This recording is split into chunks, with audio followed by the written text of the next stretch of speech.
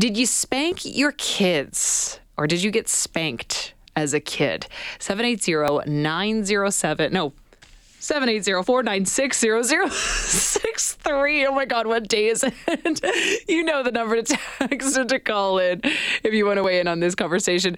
This one, I think, gets people really passionate because there's so many people that have the argument, look, I got spanked as a kid and I turned out just fine. What's the big deal? Spanking actually falls under the identifier of corporal punishment, which is legal in Canada. And I think that some people would be really surprised by that. So let's talk about this a little bit more as you send in your thoughts on spanking, whether you got spanked or whether you spanked your kids or you still do, with our guest, Professor and Canada Research Chair in Childhood Adversity and Resilience at University of Manitoba. Dr. Tracie Afifi is joining the show. Dr. Afifi, thanks so much for making the time. Really appreciate it. Thanks for having me. So this is a fairly common practice here in Canada when we talk about spanking. There's an estimate that between 18 to 43% of families use spanking to discipline their kids right now. So this is something that's going to I think, really maybe not land so nicely for a lot of people that use this as a form of discipline. But this falls under corporal punishment. Can you help define exactly what that means, Dr. Afifi? Yeah, so under Section 43 of the Criminal Code of Canada, there are rules that are in place that allow you to hit children. So the rules, some of those rules are kids have to be between the ages of 2 and 12. And there's certain rules. The parent can't be angry. You can't hit a child in the head.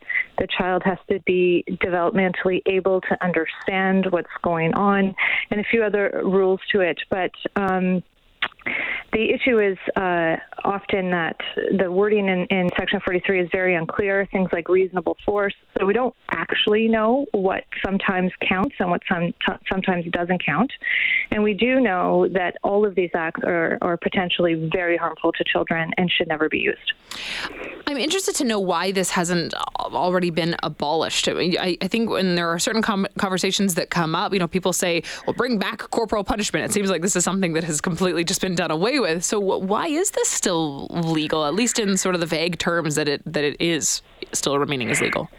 Yeah, it's a great question. So there's 65 countries and states in the world currently that have abolished all of these laws. So 65 countries worldwide where you're no longer allowed to hit your children.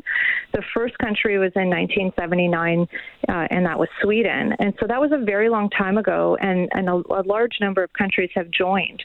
It's shocking, disappointing, surprising that Canada isn't at the forefront, that's leading the way of protecting our children and making sure that we're putting the rights of children first. I don't know why we haven't done it yet, but now would be a great time. I'm curious if we looked then at Sweden as a case study of this, and we looked at them abolishing this. Does that mean that parents are, facing any sort of penalty or jail time for still carrying out this punishment? It's a great question, and I think it's the one that make people most nervous about repealing Section 43, saying, well, this is a bad idea because then if you spank or hit your kids, then you're going to be prosecuted and all that sort of thing. That is false. It's simply not true. The idea to appeal Section 43 and to ban corporal punishment in Canada is actually to educate the public and not to prosecute parents. And because we've had 65 countries do this before us, and because the first one was such a long time ago in 1979, there's also data from other countries that show that prosecution rates do not increase. It's not about putting parents in jail. It's not about taking kids away from families. In fact, the reason that this is in place is so that we can educate parents that there's safer ways to discipline children without using physical force. It provides an ability to identify families who might need help faster, and it provides us an ability to support these families. So everything about this repeal is to help and support children and families. So I want to talk a little bit about maybe what some of those other forms of discipline could look like that might be more effective if spanking is something that's being used in your household. But I want to clarify then, Doctor, that there is a bill that is attempting to ban this punishment, right? It's Bill S-251. So where does that stand? Is there some promising movement to ban this? Yeah, so it's right now. It's at the Senate in Canada in the second reading, and so we have some great momentum and great progress. a lot of momentum. There's many people now that are beginning to understand the harms of spanking. And so in the past, opinions about spanking were stronger and more in favor. That is declining over time. And more Canadians are realizing that this is a harmful act against children. It violates the human rights of the child, and it puts them at risk for a number of poor outcomes in childhood, adolescence, and across the lifespan. So because of that, there's a lot more interest in repealing Section 43 because of our increased knowledge of the harms that it causes for children. As we're having this conversation, I'm looking at the text line right now for our radio station, and listeners can text in their thoughts as we're having this conversation, and just kind of glancing through and getting the sense that there is a bit of that sentiment of, I was spanked and I turned out okay, kids are soft these days.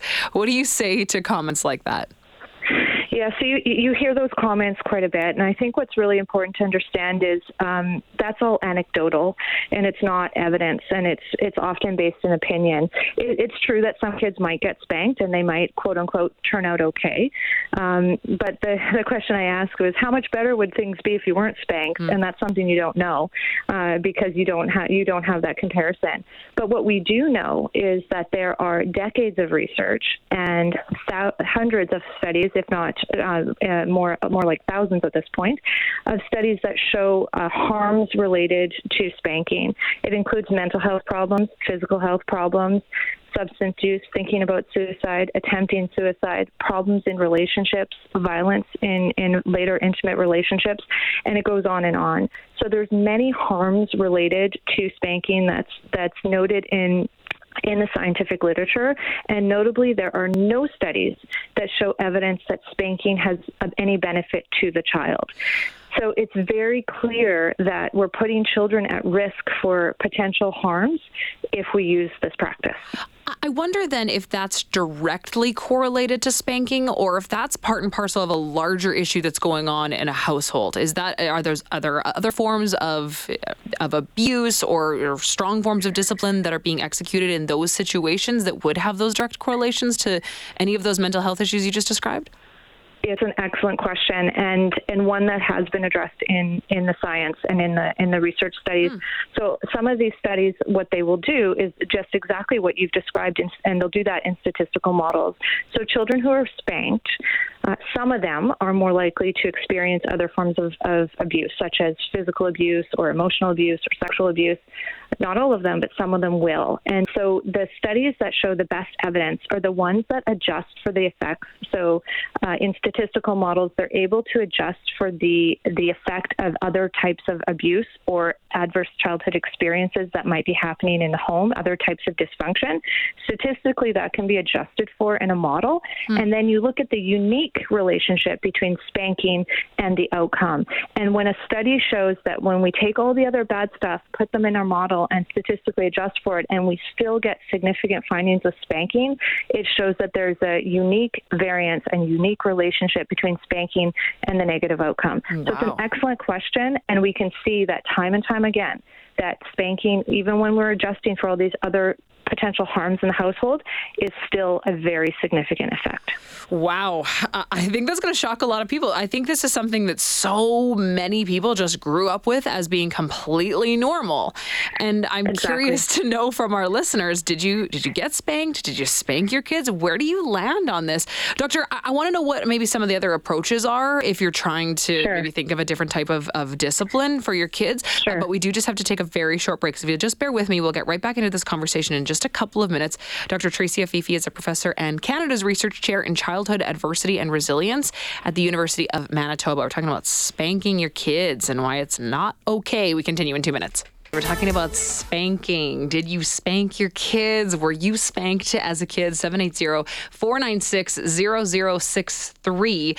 The research suggests that there's really only harm that can come from spanking. There's no benefits for children. We're talking about it with Professor and Canada Research Chair in Childhood Adversity and Resilience at the University of Manitoba, Dr. Tracie Afifi. Dr. Afifi, thank you so much for sticking around on hold. Really appreciate your time. No problem. So when we are thinking about how to discipline our kids and teach them right from wrong, if spanking has been a really common practice for a long time, what do you suggest as a better option? Yeah, so I think there's two things that we need to hold in our minds. First of all, I don't think that parents who spank their children are bad parents. And if you spanked your child in the past or you were spanked, I don't think of those families as or parents as doing bad things. And I think it's really important to understand the reason I say that is because back in time, we didn't know the harms that were related to spanking. And we were told that parents who, if you want to be a good parent, this is what you do. So I don't want people to feel upset if that was something that they did as a child or that was that people experienced that themselves. It's sort of like smoking. We didn't know the harms related to smoking when people first started smoking cigarettes back in the 50s and earlier. But with time, we learned this information. So it's similar to spanking. As time goes on and the science evolves, we've learned the harms related, and so now we know that there are safer options, and that practice comes with risk. So I don't want to, make those families who did that feel bad, or even the families that continue to do that practice now. They might be doing it because they think it's the right thing to do. So this is just a conversation to make sure people are aware that there are harms related, and there are alternatives that don't come with the risk. And so that's what you're asking for now, is what do we do if we don't spank? Yeah. And so what are some of those options? What are some of those ways to discipline? There's a big tone, I think, right now on our text line that says, well, parents are so soft, they can't discipline their kids. Well, yes, you can. You just need to think of maybe a different way. So what's maybe a different approach? Exactly. So the first thing is how we define the word discipline. And so when we say you can't spank your kids, then people think, oh, well, then you can't discipline, you can't do anything, and therefore, there are no rules, and that's a bad thing. And that's true. Children do need rules and boundaries and guidance. So discipline is guidance. It's just not physical. So do we take away discipline? No. We still need to discipline our children. We still need to guide them, but we don't guide them with physical force. We guide them in other ways. And what we do, whether we're putting on boundaries in terms of curfews or applying rules or having consequences for children, depends on the age of the child and the developmental level. So what we do instead of spank sort of depends on the age of the child. I think there are a lot of opinions coming in on this, and I appreciate you clarifying that it doesn't make someone a bad parent. I think that there's this immediate defensiveness that comes up because it's something that was, so commonly used. I was spanked as a kid, and my knee-jerk reaction is to say, look, I'm not going to spank my daughter, but I don't think it was that bad in my experience, because I would defend that my parents were good parents. So I think lots of good parents have used spanking, and it's because, when I grew up, I was a child in the 70s and 80s. It was commonplace. Parents were told to do it because it was the right thing to do. So it doesn't mean that a parent who has used spanking is a bad parent. They probably did it because they wanted to be a good parent. So it's not about stigmatizing or making parents feel bad. It's the same idea that we didn't know then the harms related, but now with time and with evidence and with science, we do. So it's not about making people feel bad. It's understanding moving forward. We know this now. It's just the same as smoking. People know that smoking is harmful now. We didn't know that back then. Dr. Afifi, thank you so much for your perspective this afternoon. Really appreciate it. Great. Thanks so much. Of course. Dr. Tracie Afifi is a professor and Canada's Research Chair in Childhood Adversity and Resilience out of the University of Manitoba, talking about spanking and the evidence suggesting that it only does harm.